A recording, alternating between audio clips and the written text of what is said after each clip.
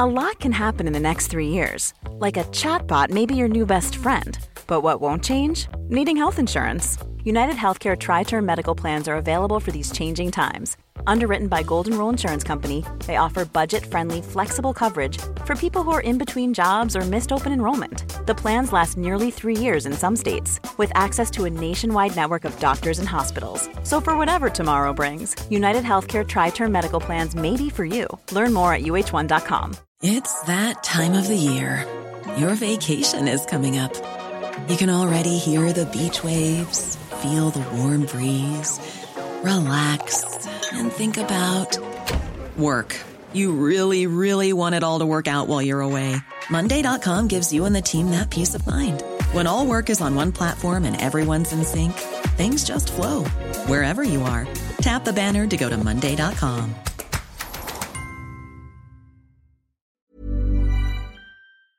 First impressions count for a lot, but unlike most entertainment, gamers are increasingly accustomed to titles getting better over time, completely upending expectations if enough care and attention is put in eventually. Sometimes entire game structures get upended, but some of the best games of all time took their sweet time getting off the starting block, asking you to put up with a lot before things really got going. I'm Scott from WhatCulture.com, and these are the 8 worst opening levels that almost ruined great video games. Number 8. The Hospital. Metal Gear Solid 5. With the promise of a stunning open world to explore, some of the most adaptable and robust game mechanics we've ever seen, and the ability to ride a horse that comes with a poop button, the last thing anyone wanted was to spend 45 minutes crawling around a hospital floor while a scripted fire demon breaks loose around them. Obviously, it's to be expected that a Metal Gear Solid game will be split between gameplay and cutscene, but gameplay needs to be compelling if we're going to stay interested, especially if it's been 7 years since the last installment. Well, like many a cinematic slow crawl segment, here's looking at you, Destiny 2, this hospital section fails to show off any of the content anybody was actually here for. After about an hour of this, you're finally free to enjoy what is literally one of the most playable and experimentally enjoyable open world games of all time,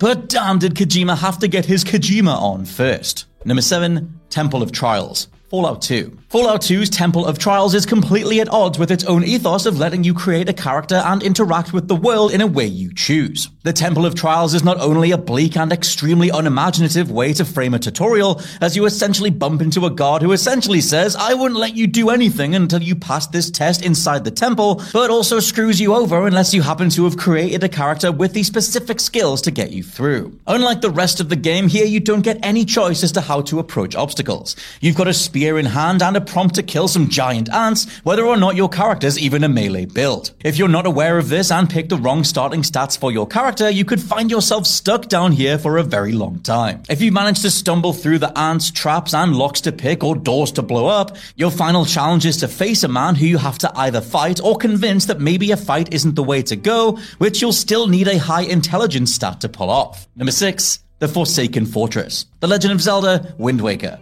Dungeons in The Legend of Zelda are a big deal. They're where the vast majority of the action throughout the series has always taken place. While dungeons might not usually be as pretty as areas like Hyrule Field, Lake Hylia, or the open seas of Wind Waker, they're meticulously designed labyrinths of puzzles and creatures that largely define the experience. The Forsaken Fortress then is the first dungeon in Wind Waker, and among the worst in the whole series.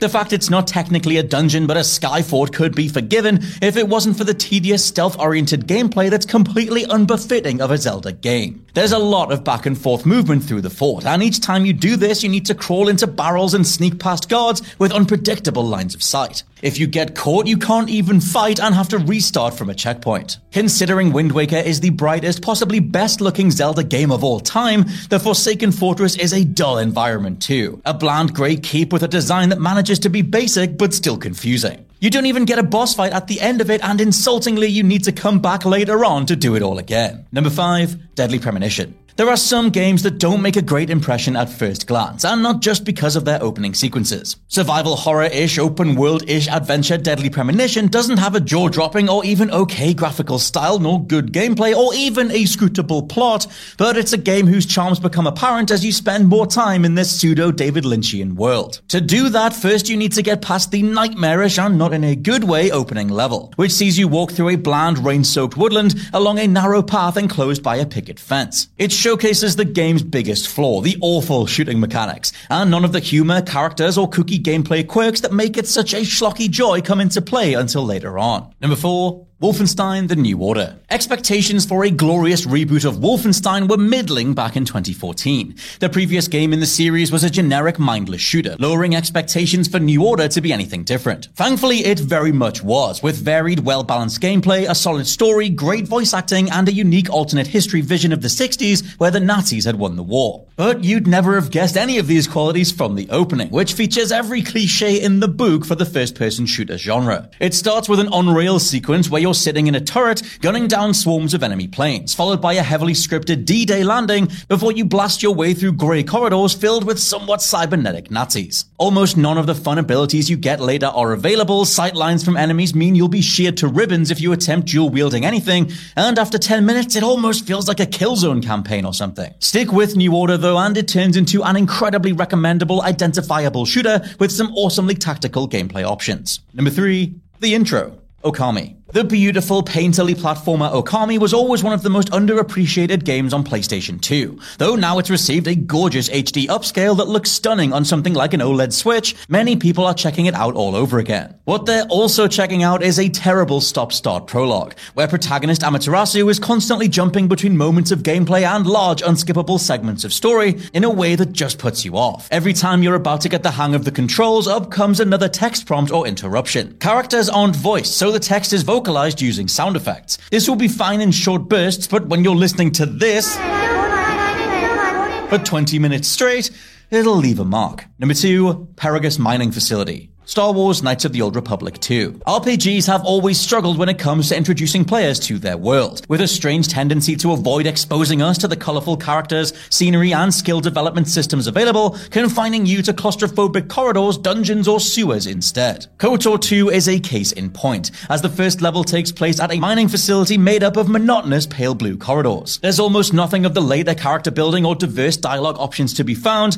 and instead of imbuing us with a sense of forward momentum, you're forced to go back and forth all the time like some intern constantly doing coffee runs for their superiors. For a game that's regarded as a pioneer of the RPG genre, offering a fantastic story that's faithful to the Star Wars universe, great gameplay for the time, and excellent writing by Obsidian, the mining facility is painfully bereft of all those traits, making a terrible first impression. Over time, the level became so unpopular you can actually download a Skip Paragus mod that lets you avoid it altogether. And number 1, Tutorial. Driver. The level that arguably killed the entire franchise and etched itself into the minds of millions in the worst possible way, Driver's legendarily terrible tutorial feels like only a fraction of players saw it through. In contrast to letting you loose with the game's awesome, damn near revolutionary for the time driving physics across a huge map, the tutorial confines you to a grim underground car park, where you're stuck until you complete a checklist of not so easy car maneuvers that should really be taught to you gradually across the game, not mandated from the start. In this forsaken car park, you're not given any pointers, and are simply told to do things like slalom.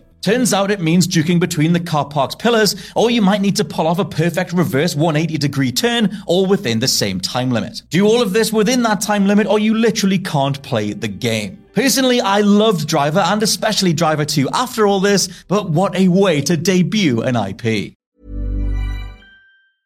Cool fact, a crocodile can't stick out its tongue. Also, you can get health insurance for a month or just under a year in some states. United Healthcare short-term insurance plans, underwritten by Golden Rule Insurance Company, offer flexible, budget-friendly coverage for you. Learn more at uh1.com. Hi, I'm Daniel, founder of Pretty Litter. Cats and cat owners deserve better than any old-fashioned litter. That's why I teamed up with scientists and veterinarians to create Pretty Litter. Its innovative crystal formula has superior odor control and weighs up to 80% less than clay litter. Pretty Litter even monitors health by changing colors to help detect early signs of potential illness. It's the world's smartest kitty litter. Go to prettylitter.com and use code ACAST for 20% off your first order and a free cat toy. Terms and conditions apply. See site for details. Planning for your next trip?